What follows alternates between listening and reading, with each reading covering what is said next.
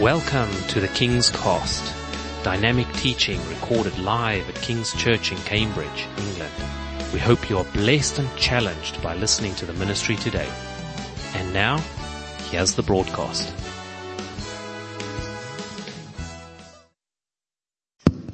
Thank you, Jerry. Good morning, church. Good morning to everyone coming with us for the first time, and for those of you worshiping online. So, right, Mother's Day.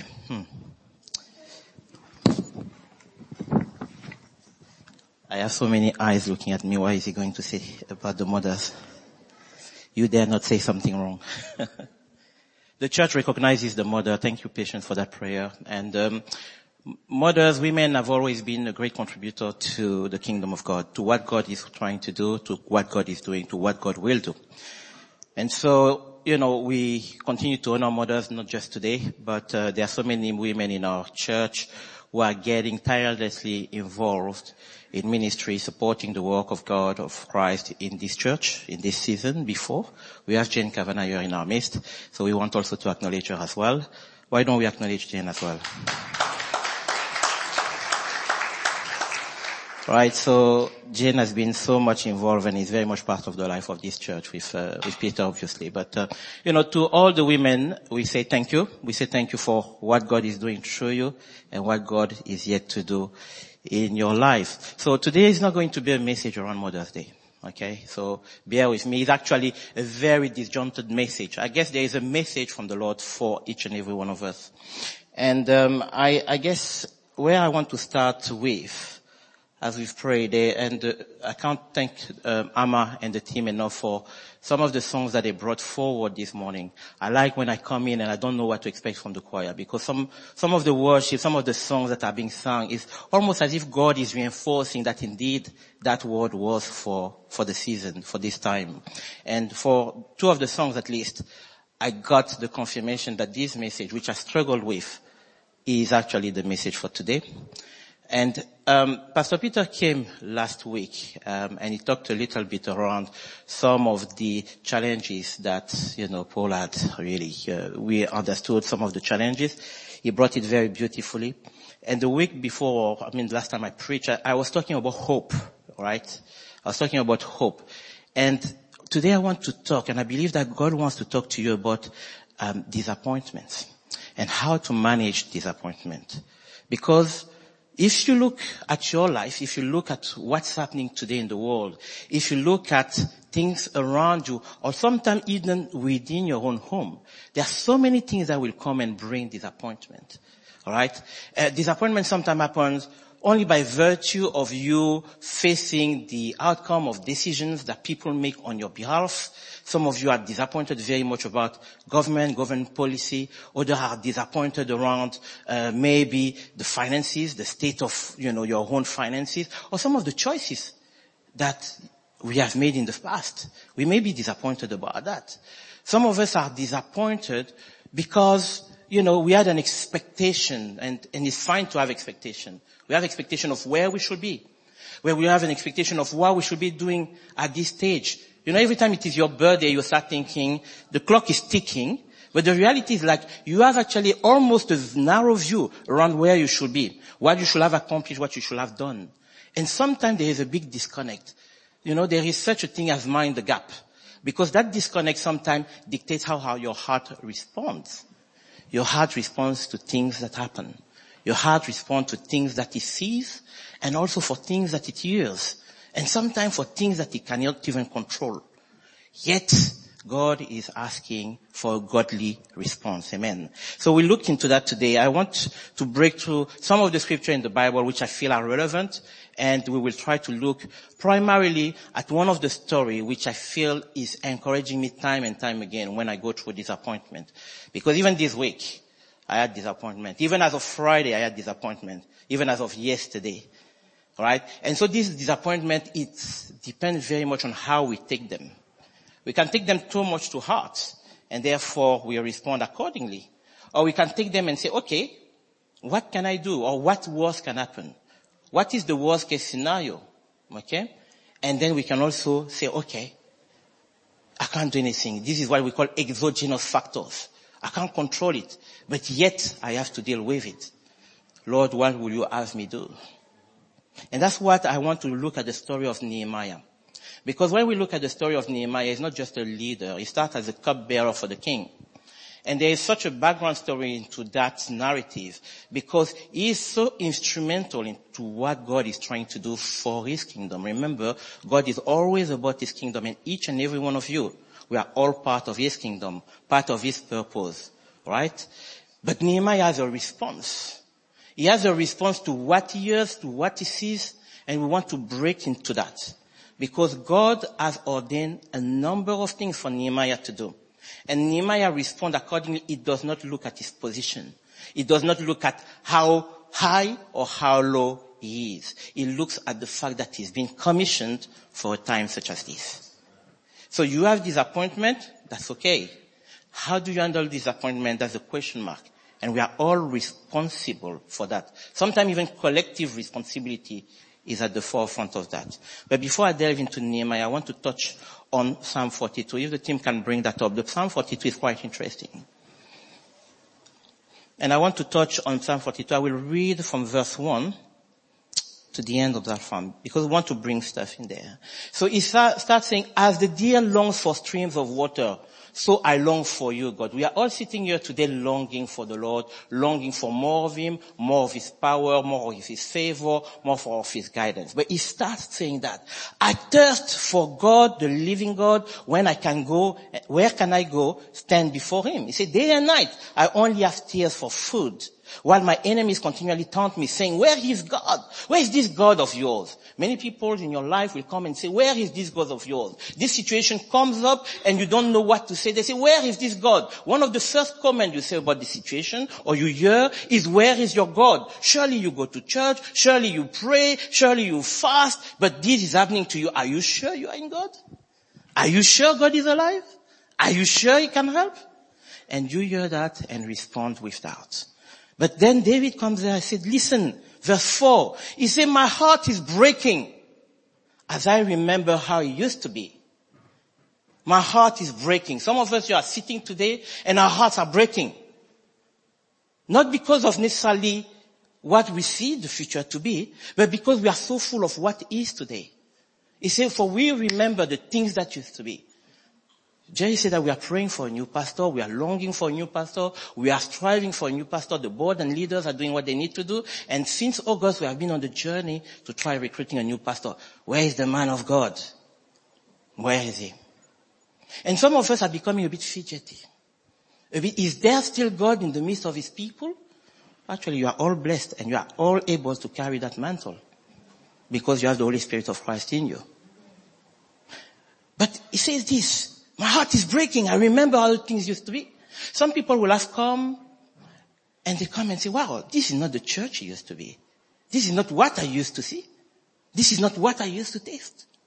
And the heart is breaking. And he goes, I walked among the crowds of worshippers. I was leading a great procession. Signs and wonders were happening. I was in the house of God. I was singing for joy and giving thanks. Amen. It was a happy day. It was almost like in a happy, clappy church. I walked among the crowds of those worshippers, right? But then he goes in 5. He said, why am I discouraged? Why is my heart so sad?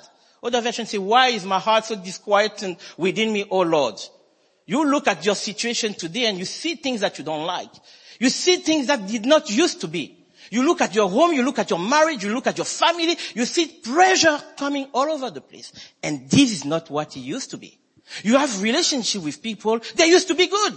In fact, you used to WhatsApp each other 24/7. And now you can't even say hi over 365 days. It didn't used to be that way. You used to have relationship with children that were blooming. You could invest in them, you was happy, people were fulfilled around you. You used to be in a job where you could see clearly the path of promotion. You could see that God was with you and his hand was upon you. And he was giving you 10 times more wisdom than any of your colleagues, including your manager. Happy days. We all want to be in that space. But then promotion doesn't come day 1, year 1. Promotion doesn't come year 2. And then you see, oh, come on. I'm discouraged, I'm disquieted. Then he goes this. I will put my hope in God. I will praise him again, my Savior and my God. Now, thank you. I'm deeply discouraged, but I will remember you. And I think that's an opening statement to say, thank you, Danga. I understand that those situations have come in.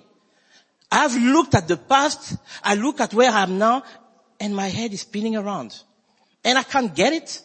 And I'm praying and I'm not sensing God speaking to me. In fact, sometimes you do press on and it becomes a bit more blurry.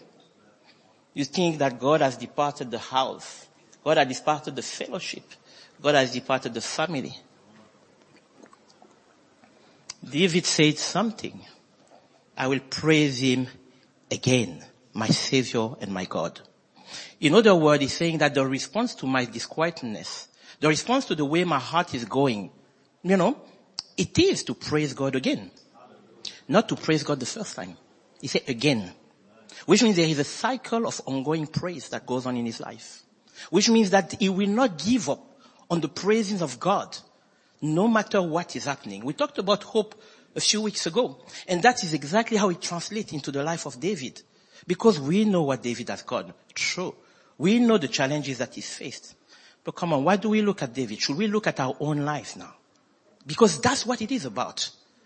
He knows, God knows, Jesus knows that we will face things in this world. He says, take heart. Take heart. In other words, do not look at the things that you see as though they are. Shift your focus from what you see to what I say.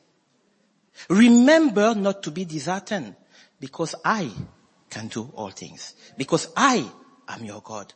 Because I care about you. I have written you on the palms of my hands. Because your future is already planned.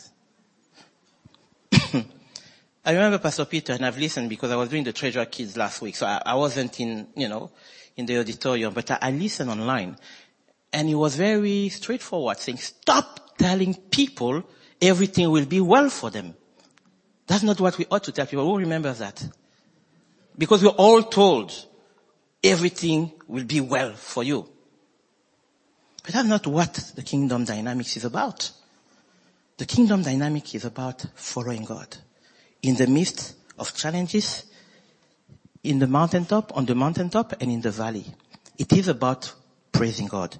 And that's why he says that although I'm deeply discouraged, it's not something on the surface. It eats me from the inside. What I see, what I hear is eating me. I have no solution, but I have a response. And that response is not about the bank account. That response is not about the health condition. That response is not about the size of my expectation. That response is a direct obedience to God, to praise him. We have been created as worshippers of his royalty, to declare of God, to declare the praise of him who has called us. Amen? And let's open our Bible now to the book of Nehemiah, because I think it's quite telling. And I will, choose some scriptures. I will want to read, so please be prepared. I will want to read a few verses.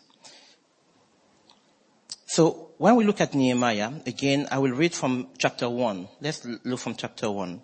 It says, the word of Nehemiah, son of Hakaliah. Now it happened in the month of Chislev, in the 20th year while I was in Susa, the capital, that Anani, one of my brothers, and some men from Judah came, and I asked them concerning the Jews. So he inquires about them. He inquires about the people who have escaped, who have survived the captivity, and he asked about Jerusalem. Verse 3 says, they say to me, the remnant, the people who are the leftover from that terrible attack, those remnants, they are in the province. They survived the captivity. So they should actually be praising God that they survived the captivity. Shouldn't? When there is a near miss, you are actually happy that you escaped. When you were meant to be bound or when you were meant to be killed and you are not in that position, you should be full of praise. But listen to the report. It said they are in great distress. There is distress among the people of God. And God has done miracle because somehow they are the remnant. They are people who have overcome by virtue of God's intervention. He's kept them out of a people some people died, but he kept them, and yet they are in such a great distress. And then there is reproach. The reproach is not from themselves, it comes from the enemy. It comes from the adversary. It comes from those who have made them captive. Where is your God? And the walls of Jerusalem, the great city, it's broken down. There is no way to repair it. It's burned down with fire. In other words, there is no hope.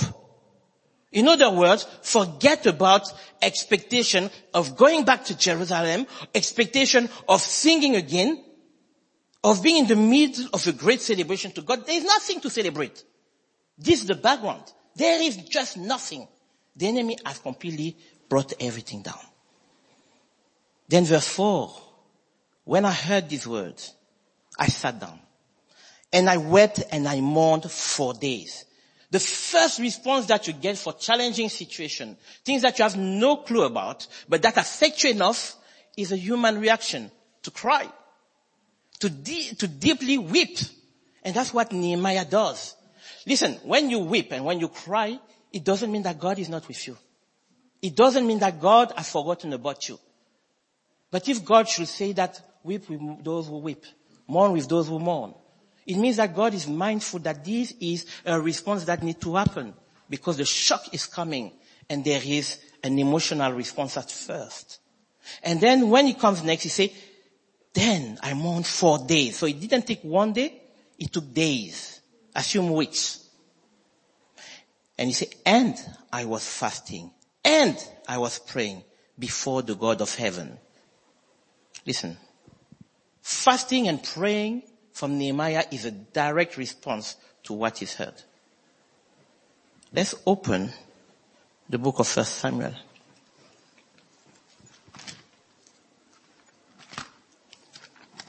I want to show you somebody in the Bible, and since we are in Mother's Day, we can talk about women of words. 1 Samuel, let's look into that. And I want to maybe do a slight deviation to talk about Hannah, because she has a similar type of response. Remember the response, we are talking about the response that is needed when disappointment comes knocking. Okay? And so Elkanah, he has wife. He's a flourishing man. He has wife, he has children. Everything works well for him. But one of his wives is childless. She can't bear a child. She's barren. Verse 2 says, Elkanah had 2 wives. The name of one was Anna, the second one was Peninnah. Peninnah had children, Anna had no children. We didn't say, the Bible doesn't say how long she didn't have children. The Bible doesn't say how much time she tried to have children. The Bible doesn't recall there how many prayers she has made to the Lord for children. The Bible doesn't recall the frustration and how she's handled that. Only a snippet that we see that she had no children. But this man will go up from this city yearly to worship. So they were believers. They knew their God. The Bible says the people who know their God will carry out great exploit. In that situation, it seems that Anna can carry out great exploit.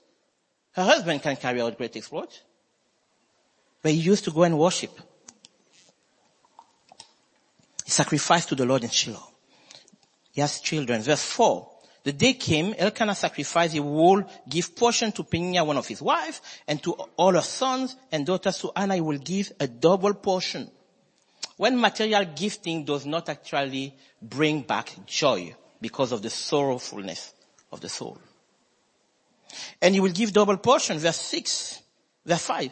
Anna will give double portion for her. He loved Anna, but the Lord has closed her womb. So where Anna was sitting, she was actually a woman who was subject to the Lord himself closing her womb. You know, there's a certain situation that happen in your life and you don't understand that it is God. You don't understand that God is allowing it. He's not punishing you, but he's just allowing it. Sometimes it's allowing it so that we can grow, so that we can get closer to him, so that he allows the disappointment to last longer than you anticipated. I say mind the gap of the expectation versus what you are saying. Because the reality does not mean that God is not there. The reality does not mean that God has forsaken you. But she is not seeing it. There is a big gap here. And he gives double portion for Hannah. But he has closed her womb. And what happened in that time? Again, we don't have the longevity. We don't have the duration. Think about her, Hannah, being taunted every day by her rival, by Peninnah. Boo, you don't have children. You know, don't talk to me or my children will be and they will take the land and they will be prosperous where you have nobody. That's what the enemy comes and does and taunts the children of Israel and taunts the children of God. So we can decide to hear it or we can decide to do something else. It happened year after year, verse 7. Year after year, this situation happened. Talk about perseverance. She often went to the house of the Lord. She would provoke her. So she wept. Hannah wept. She will not eat. First response, emotional response. She wept. She will not eat. She's not eating because she's separating herself to God. She's eating because she's hurt. She's not eating because, she wants to lose a few pounds. She's not eating because she can't. There is no joy. There is no appetite. She almost lets her life go. And some of us, sometimes we do that as a response to disappointment. Now let me ask you, where you sit today, what disappointment is triggering that response? Because it's not a godly response. It's a human response, but you can't linger where it is. And then we go. Elkanah, her husband, comes to her. Thank God there is still fellowship in the house. There are some men who walk away from their women because they can't have children. Sad story. They even go to IVF and they can't have children and they say, no, it's not my problem. It's your problem. You are the one not giving me children. They walk off. That's a sad response. Better for worse, and then the worse is like, I walk away from my wife. We have to praise mothers. We have to praise women. We have to actually honor them because they go through a lot. Okay? Elkanah, her husband, said to her, Hannah, why do you weep? Why do you not eat? Why is your heart sad? It's a matter of the heart. Am I not better to you than 10 sons? Effectively, he's telling you, reconsider my wife. I'm before you. I will not leave you. I will not turn away from you. I will not forsake you. I've committed to you and I will be there supporting you. The highs and the low matter not for me. This is the virtuous husband. You see, I'm there with you. We are in this together. Then Hannah rose after eating and drinking. Verse 9 is where things tip. She eats, she drinks. You know what triggered it? The voice and the message from her husband. Men, stop saying nasty things to your wives. Stop saying nasty things to the mothers of your children. Be careful about what you say, and I'm talking about myself too. We have a responsibility to edify each other. Right? She hears what the husband says, and then she starts eating and drinking. And then what's happening is that Eli, the priest, was sit by the doorpost and then start talking to her. You see, she was greatly distressed, praying to the Lord, and she wept bitterly. So she kept on praying. She decided to turn away from crying because of Peninnah's harassment to crying to the Lord. That's the shift. That's the tilt. She changes the approach. She still weeps, but she doesn't weep the same way. She doesn't weep toward the same goal. She wept towards God. So that, Lord, you understand my situation. If you are too ill, please cry out to God. If you don't know where you are going, cry out to God. If you are hurt, cry out to God. Don't cry about the situation. Cry about the whole God who has the solution. His dot is in his hand. Again, I keep on re-emphasizing it. One of the first things that I always learn about God is that he tells me that my hand is just not shortened. It can never be short enough to help you. It can never be weak enough to hold you. That's the God that we serve. And so she tilts, you see. So we have something like a commonality between Nehemiah, who is coming as a leader, and we're seeing that the enemy is taunting his people, and we see that there is no hope. And Hannah, who is there looking at providing, actually, she will be the one, the mother of Samuel, but she will be the one that God will use greatly at the point where she tilts her answer from the situation to her God. And I think that's what we want to do. There will always be challenging situations. There will always be every one of us can go to Psalm 42 and say, our soul is disquieted. I've been there. As of yesterday night, I almost, think, I'm not doing a show up. I'm doing a runner from being at the pulpit. Are you serious? He was he's sitting there quiet, but he was hearing me, always quiet and always good brother. Having words of encouragement. We feel discouraged, and it's normal to feel discouraged. Ongoing discouragement is not normal. That's what I'm saying to you. Because there is a godly response, there is a godly perspective, there is a godly lens. We just need to take it up. And Hannah has decided to do that. So if we go back to Nehemiah, I just want to bring we were in chapter 1. And so, from verse 5, I said, I beseech you, O Lord. That's where he prays. And the quality of your prayer, remember, is always between you and God. You are not there to show how astute you are in praying. You are to demonstrate to God that you are hungry enough for him to repeatedly come before him praying. Okay? He said, I beseech you, God of heaven, the great and awesome God, who preserve the covenant and loving kindness for those who love him and keep his commandment. He's actually reminding God that you have actually made a covenant with your people. He's actually reminding God that you see where we are as a people. It is not a nice story to go to write in the Times newspaper. It is a story that we want to do away with. We can't advertise that, God. We are being mocked. We are being actually slaughtered. We are being attacked. Where are you? But we remember your covenant. Please, Lord, remember your covenant. When you are a child of God, you can go to God and say, Daddy, remember your covenant. Do you know when your child comes to you? Say, sometimes I want to punish my son, and he's like, no, you won't do it. And I'm like, you're there telling me that, you're this small boy. And he's like, oh, I know you won't do it because you love me. And my wife is like, yes, Daddy, you love him. And I'm like, okay, fine. But it's exactly who we are. If we know our God, we can come and approach him as we are. He said, let the children come to me. You children, I want you to come to me. Mothers do that every day. We say everything to them, but sometimes the children do a runners to the mothers. Sometimes the children messing up that they know the voice of the mom. They run away, they hide. They don't want to come near the mom. When they know they've made decision that the mom warned them. Moms are patient. They warned them over the years that this will happen if you do not take that decision, if you do not act wisely, if you are not organized, if you are not disciplined, if you do not know how to manage your finances.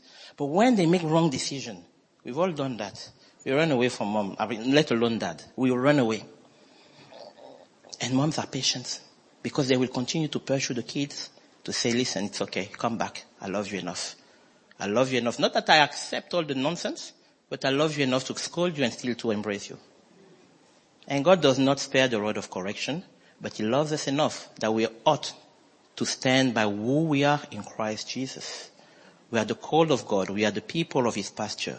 We need to remember that. Please put that in your fridge, in front of your fridge.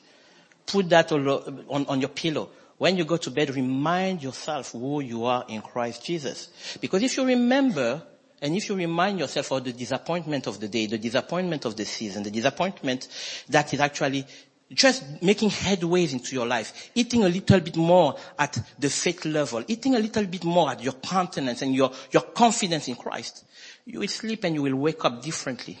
Because when you wake up, you see the cloud. Remember? Anna she was weeping. So she could have decided to just see a situation through the tears of bitterness. She decided to look at her situation through the lens of being a child of God. And that's what God wants us to do. And that's what the purpose of this message is today. Verse 6, he said, let your ear now be attentive and your eyes be open to hear the prayer of your servant. That's beautiful. Then we go to chapter 2. And we see that Nehemiah continues to pray. So he's ongoing, right? We don't understand. We don't know when the response is given. Later on, we find out that God answered. But chapter 2 is telling us something. He then asks, there is a call to action. Remember, you pray, but there is a call to action. The call to action is prayed, is heard from God. Go and approach the king. So he doesn't sit there and say, the Lord will send angels and they will deliver me. There is something that he does, and he goes and speaks to King Artaxerxes and says, listen, the king sees him, he's having a bit of wine, a bit of nice time, but he sees that his cupbearer is sad. The sadness of your heart will be evident because it's from the heart. And when elderly comes and say, how are you? Please don't duck. Just say, that's my situation. Could you please pray for me? When a sister in the church or brother in the church comes and sees you with that countenance, allow yourself to be open. It can't go wrong.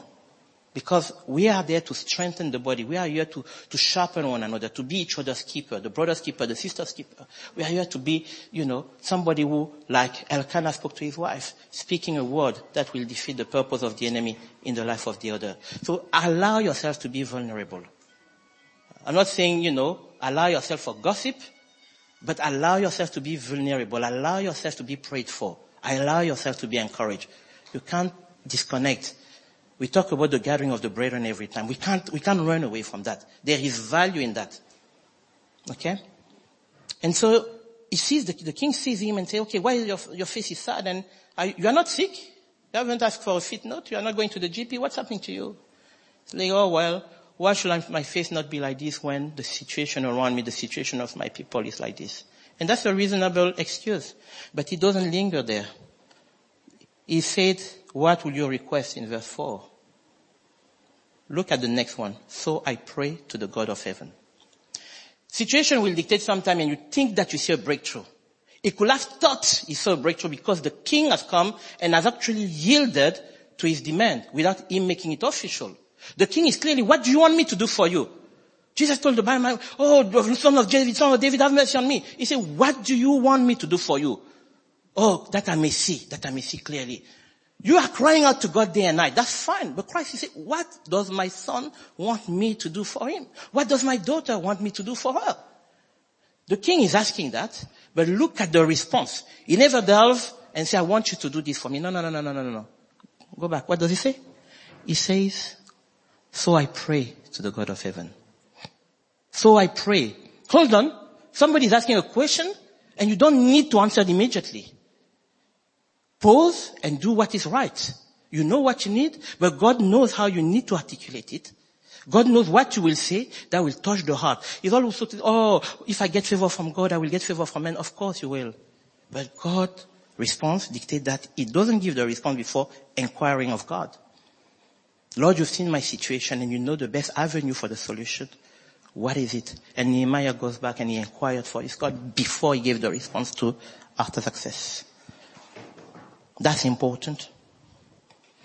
And so he prayed to the God of heaven, and verse 5, then he said to the king, if it pleases you, then let me find favor from you.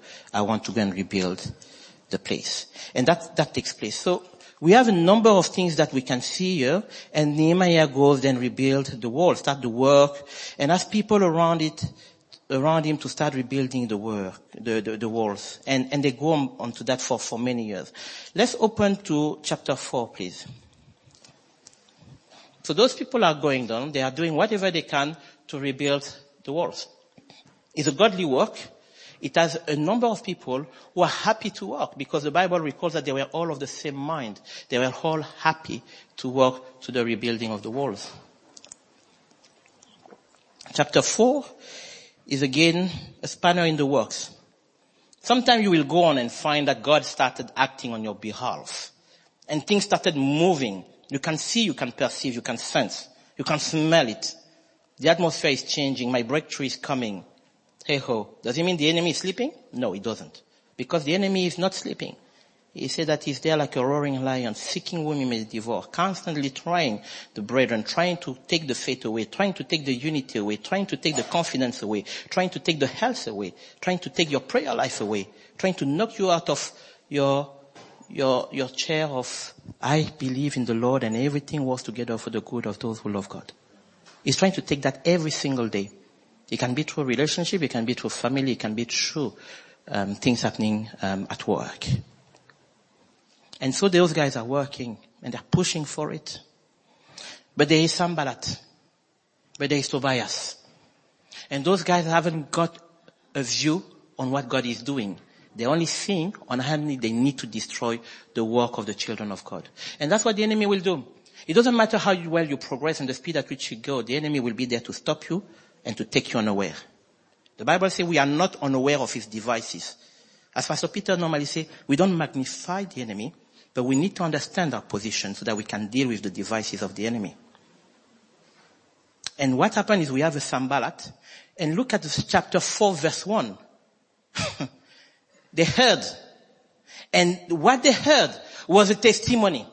They heard the testimony of the children of God being given the mandate to rebuild the walls. And the Bible records they were very upset. You can look around people who are upset when you are moving on with God. You can move around and you'll see people who don't understand. And because they don't understand, they make a judgment call. They will tell you, you don't know where you're going. Your God cannot move for you. And actually we will see if you go, how many vision, how many things did you have in your heart that you want to share with someone to say, the Lord is positioning me for this thing. The Lord has given me this business idea. The Lord is giving me that finance. I want to help the poor. I want to be able to have ministry in hospital. I want to be able to relaunch in that city. And people will come and tell you, there is no chance you can do it. It's too big a task. You can't build it for yourself. The people around you are not interested. The money you have is too little. And you look at it and you say, wow, probably they are right. The time you start saying probably they are right, this half second you allow this narrative to come back into your heart, it completely destroys what God wants to do. And you know what? The head is the battleground. The mind is the battleground. And that's why you contend with those thoughts every time. And that's why the enemy wants you to be completely going away from this book so that he can tell you a narrative that is against the book, that is not of the book, and that is deviating from the book. Because you are thinking, oh yeah, I've just taken just half. That's why we call the back door. Comes through the back door. Hallelujah, Hosanna, praise the Lord. The back door, the mistake is made on a Sunday afternoon. Not even on a Monday. And so they come, they are very angry and they mock the Jews. They mock the word of God. And then he spoke in the presence of the brothers and the wealthy men of Samaria. So there are a lot of wealthy men. And they say, what are these feeble Jews doing? You know what? They fight their battle in the physical. They're really short-sighted, I'm sorry to say. They say, these feeble Jews, yes, we may be feeble, but we are the people that God strengthens day by day. Amen? We might look like we are frail, but we know their God, we know our God, and we know that we carry out great exploits. We know that the success and the overcoming is not of us, it is because of Christ. That's what the Bible tells us. So when somebody looks at you and says, feeble, ill person, sick, you are on your deathbed. Come on. There is a God who sees, there is a God who hears, there is a God who has a purpose for each and every one of us. Pastor Peter, I'm not going to say that he will do everything that we want. I'm going to stop there. But there is a God who is so mindful of us. So mindful of us. And his plans don't move away because the enemy is taunting. His plans do not move away because we have a very skewed perception of what God is about to do. He said, even what they are building, verse 3 from chapter 4, even what they are building, if a fox should jump on it, I don't think the fox is the most heavy of the mammals. It's not. But you see, if a fox should jump on it, it will break their stone wall down. And verse 6 says, so we built the wall, and the whole wall was joined together to half its height, for the people had a mind to work. When you are discouraged, you need somebody to lift up your hand. You need somebody to have the togetherness attitude. You have somebody to have the spiritual mindset of the battle that you face. But you certainly have to journey with brothers and sisters because together we are stronger. As much as the OG says that every time, it has value if you listen to what they are saying. Stronger together. Because we are not meant to be in isolation. We are meant to be a family. And this church is meant to be a family. When I came here, Jane and Peter were pastors, but the church was a family. We ought to remain a family. It doesn't matter the size of the church. It doesn't matter the congregation that come. Try to be a family. Try to ask the right question. Try to be there for each other. Try to love. And when you say, I will pray for you, please go and pray. Because when you make a commitment, it's almost as a covenant with the Lord. That, Lord, you have put me in the life of that person. I understand what they are going through, and I've decided that I will stand in the gap for them. I don't need them to see me praying for them, but I will do because I've said so. Let your yes be yes, and your no be no. And so that's where we stand. And listen, they are together, and they have the mind to work. Listen, we cannot give thumbs up enough to Lee, to Patience, to Jaron, and to the many of the ministry lead, who for the past X number of months have been plugging in tirelessly. Now what I'm seeing is that people are getting discouraged. They are. We are all getting discouraged. So I'm starting first. We are all getting discouraged. Because this getting together is fine when it works. But you see, the enemy is not how you start. It's how you finish. It doesn't bother when you come and get married to somebody and say, I do, say happy day. Now I have you in my radar. Because I will make sure that you actually go back and sign the divorce paper. Because he will tell you, I will make sure that it doesn't work. And he comes and attack marriage, and he comes and attack family. The child can start life well, and all of a sudden it's a wrong decision after wrong decision after wrong decision. We qualify that as teenage years. But God hasn't said teenage years means drama. God has said that I will hold them, and they will not depart from me. Okay? When as adults you are making it, and you are being elevated by God, and pride comes in, then wrong decision, and then it's the fall and the end of your ministry. But the Bible said that God is the repairer of the breach, is the restorer of those things. So God is still able, because of grace, because of love, because of mercy. I think Jerry said earlier, mercies are new every day. So He will shower that, and He will bring us back. Can I just say that if you are discouraged today, no matter what it is, whether you are a ministry lead, or whether you are an elder, or whether you are a co-worker in the church, or just somebody who comes to see this congregation. Disappointment happen. It's not new. They will continue to happen because that's what life is about. You have highs and you have lows. But let's try to actually map out God's purpose in our life and understand how we respond to His calling. Let's try to just take the sting out of what it is to reassess in a godly manner what God is saying. One of the things, the Bible says, in this we are confident that we will see and taste of the goodness of God in the land of the people who are alive. But people who are alive is not just being living and breathing. It's the people who are alive, breathing God, loving God, living under the umbrella of the Father. So in this we have to be confident. So what does it mean? It means again that we cannot just rely on the fact that we are being taunted, we are being mocked. The situation is not happening the way we want in our family, with our relatives, with our loved one. We can't just rely on that because unless they will look at me, we look at it very much, and those who are a bit techy. When we do a kind of business process mapping, we look at the as-if processes. And we always say it is a snapshot of what those processes are. Okay? And you need to move towards where you want to be. But you need to understand, first of all, the state in which you are. Where we are is not defining us. The series of mistakes is not defining us. As long as we turn back to God, there is always an as long in the Bible. It's not a free-for-all for sin. It's not the free-for-all for mistakes. It's the repenting, it's the coming back to God, it's the humility, it's the desire to seek God for who He really is, who is a gracious God. And as long as we do that, God will make a way. And listen, for these children, is they're sitting there and saying, you are ridiculed, He still gives them the strength and He gives them the togetherness. So they had the mind to work and they rebuild the world. So from verse 9, they start praying to their God. And they say, because of the enemy, they set up. That's again another response. So the first response, you've prayed. Of course, the first response is emotional, as we said. The second is to pray. The third response is to, when you even see favor coming, to still inquire of God before giving the response back. And then we can see there that together, as much as they have a response, which is the hard work, which is the plugging along, which is the being overcomer, which is the being oblivious to the pressure that are coming for the sake of the vision, for the sake of the purpose, they come in a position where they continue to pray. Brothers and sisters, if you stop praying, you are giving the enemy the high hand into your situation. If you stop praying, you are telling the enemy, I am not an overcomer. They prayed to God. They didn't start calling around about the issue. They prayed to God. We ought to pray to God. We ought to consistently pray. The prayer of the righteous avails much. We understand we ought to pray. It's a discipline that is needed.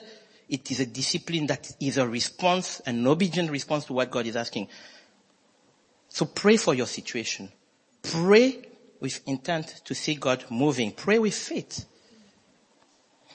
And they continue to pray. Listen, they say, they set up then a guard against them day and night. So in other words, they had wisdom. Because when you pray, you get wisdom from the Lord as a response to the situation. So they had that wisdom and they set themselves day and night. Day and night. In other words, 24/7, they set themselves for success.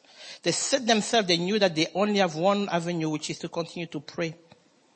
Please don't give up prayer. The enemy wants you to give up prayer. And I'm speaking to someone today. The enemy doesn't want you to pray. He doesn't want you to have faith in God. He doesn't want you to persevere. He doesn't want you to have the perspective that God has for your life. And he will start disabling that prayer. Little by little, surely. What does the Bible say? Folding of the arms leads to poverty. Stopping of prayer will lead to? Well, it will lead to magnifying what the enemy is saying. And they started praying, verse 15. God frustrated their plans. Amen. God will frustrate the plans of your enemy. He will frustrate the plan of the enemy. He will frustrate the plans of the enemy for your life when you pray. He said, when our enemies heard that he was known to us, God will also reveal the plans of the enemy. Say, God had frustrated their plan. Then all of us, we return to the wall, each one, to his work. From that day on, half my servants carried on the work, while half of them held the spears, the shields, the bows, and the breastplates. And the captains were behind the whole house of Judah. Verse 17, those who were rebuilding the walls and those who were carried burdens took their load with one hand, doing the work, and the other holding a weapon. And sometimes that God is asking us to do that. Please pray, but also be tactical enough, be all strategic enough, be prayerful enough to understand that they are still scheming around. The battle is never yours. The battle is never mine. The battle is that of the Lord, but there is discipline in the battlefield. There is discipline to be had. I keep on saying you can't be enlisted in the army of God. You can't be enlisted and know that there is spiritual warfare and go without your gears. That's impossible. You can't go without your walkie-talkie. You can't go without your weapon. You can't go without all these things that make you not only connected to your crew, but also in reception of the instruction of the general. You can't. So why will we want to go without praying? We are making ourselves redundant in that battlefield. And this is very serious. Please, let's not be just people who say Hosanna, Hosanna, and forget that there is behind the scene the fact that we need to understand what we are saying. When we say Hosanna, when we say praise the Lord, when we say Lord come true. The prayers, God hears, no problem. The response that we have, this is our call to action. Because He will show us what to do. And if we are lethargic, then we will disable what God wants to do. He will tell us how to navigate it. But if we don't respond on time, then what will happen? God is mindful of us. He will bless us. That's what the Bible says. In that case, God blessed them by frustrating the plans of the enemy. He strengthened them. He made sure that they did not focus on their noises, and He gave them victory. And so they managed to rebuild the wall and they had victory. This is exactly one of the examples where I look at and I see God is always at work with His children. And God will be at work in your situation. He will be at work in your life. You've got to actually look at the disappointment for the story that they tell. And the story they tell is that God will overcome. Through God we will do valiantly. He will overcome. You will overcome. Because you are called overcomer. But the expectation cannot be of failure. The expectation cannot be misaligned with the promises of God for your life and for our community. It's got to be in sync. When it is in sync, there is no gap. Where they are not in sync, there is a gap. And the gap comes and lower down the level of expectation and faith. We need a faith response for every situation that we had. We look at Hannah. She had a faith response. She looked unto her God and she remembered that she will pay the vows to the Most High. She will be delivered. That's what she did. And God honored her and gave her Samuel. What is it that you are waiting for God to do for you? What is the perception that you have around your situation? What do you see that God is saying? How do you think God is leading?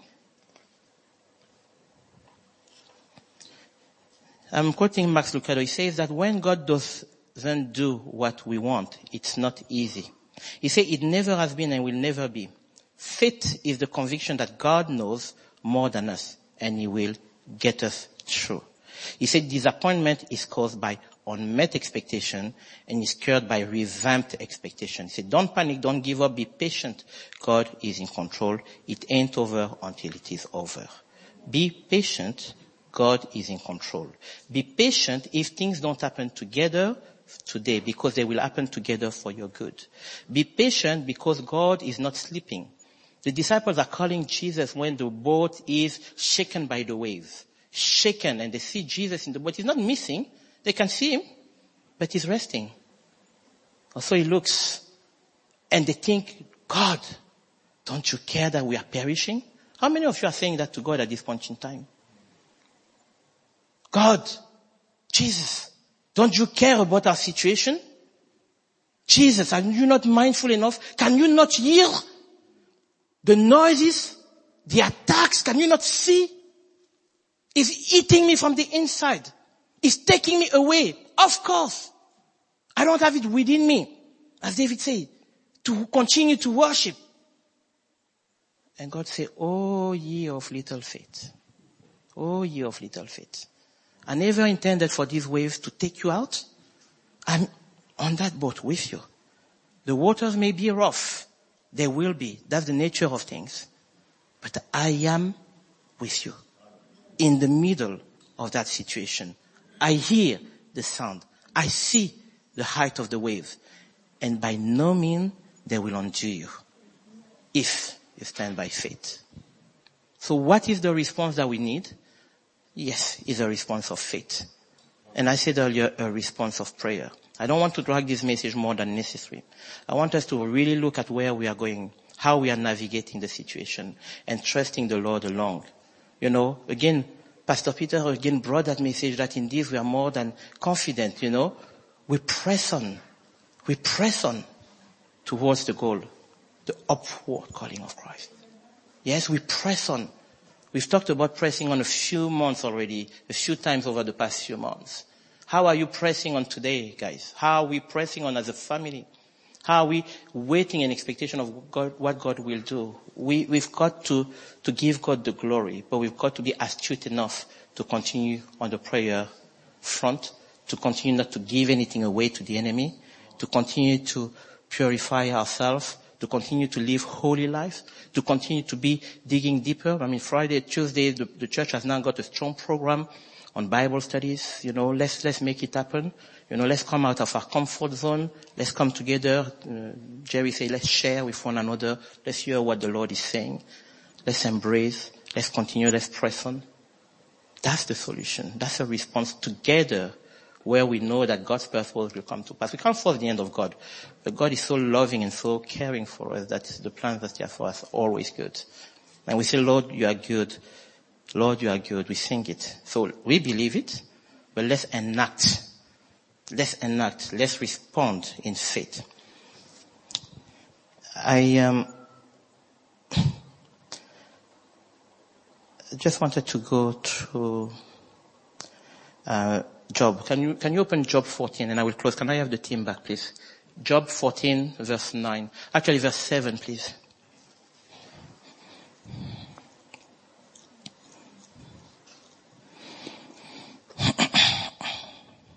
There is the story of Job that we all know. And there is, again, a faith response in terms of what Job has done. There is a faith response because the situation is that he's lost his children. He's lost land. He's lost everything. And the enemies around him are taunting him and saying, come on, you can't possibly believe God. And he takes that analogy in verse 7. He says, at least there is hope for a tree. If that tree is cut down, it will sprout again. In other words, it will grow again. And its new shoots will not fail. So there is certainty and assurance that if a tree is cut down, if discouragement cuts down that hope and that joy, if it takes that away, if there are situations that are so disabling that we haven't got a faith response, he says that there is hope for a tree if it is cut down, that it will sprout again. Its new shoot will not be failed. He says its roots may grow old in the ground and its stump in the soil. Yet, and that's verse 9 I want us to finish with, yet at the scent of water, it will bud and will grow again like a plant. What am I saying there? What is the Lord saying? Church, it's okay if things are disappointing. It's okay if the expectations are not met because maybe those expectations were never aligned with my will in the first place. There is hope when your situation looks like a cut down tree, that at the scent of my Holy Spirit, by you allowing my Holy Spirit, the scent of water, my Holy Spirit to come through in that situation, to move with power and with purpose, there is always hope that expectation will not be cut off, that hope will revive, that prophecy will come true, that destiny will take place, that my word will be fulfilled in your life and in my church. The scent of water. Come on, let's stand up. The scent of water. The scent of the Holy Spirit. Mighty hand of God in our situation. The presence of God. There is hope. when God is around, there is hope because God is present. There is hope. For a tree, if it is cut down, it will sprout again. Your life will continue to flourish under the anointing of the Almighty. Your house will be put back together because God is so mindful of you. The ministry has no hand. He will continue to bring souls to me, says the Lord. And despite the fact that it sometimes looks like it is not a day of celebration, a day of joy, there is joy in the heavenlies because of you. Because of the accomplished works of Christ Jesus on the cross at Calvary. And whether you want to sing a new song unto me, or whether you want to worship me with fresh words, I am the great I am. My word shall not tarry. Write it plain, make the vision plain, write it down, so that you may run with it as you write it down, says the Lord. I speak and it comes to pass. Do not allow the narrative of the enemy, the narrative of disappointment to take away my word from you. We are celebrating Mother's Day. We thank God for our mothers. But God even says that when our parents forsake us, He will be that mother, He will be that dad, He will be that brother, He will be that helper, He will be that person that strengthens us, that gives us the confidence that we need for everyday's battles, that gives purpose in the midst of the storm, that reassures even the most disheartened of us. And so we want to come before God, individually and collectively, and just thank God for the fact that there is hope in Him. Thank God that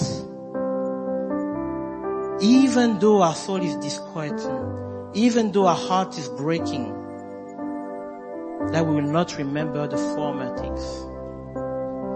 God is saying, I will do a new thing in your midst. Should you not see it? Surely He will come, you will surely see it.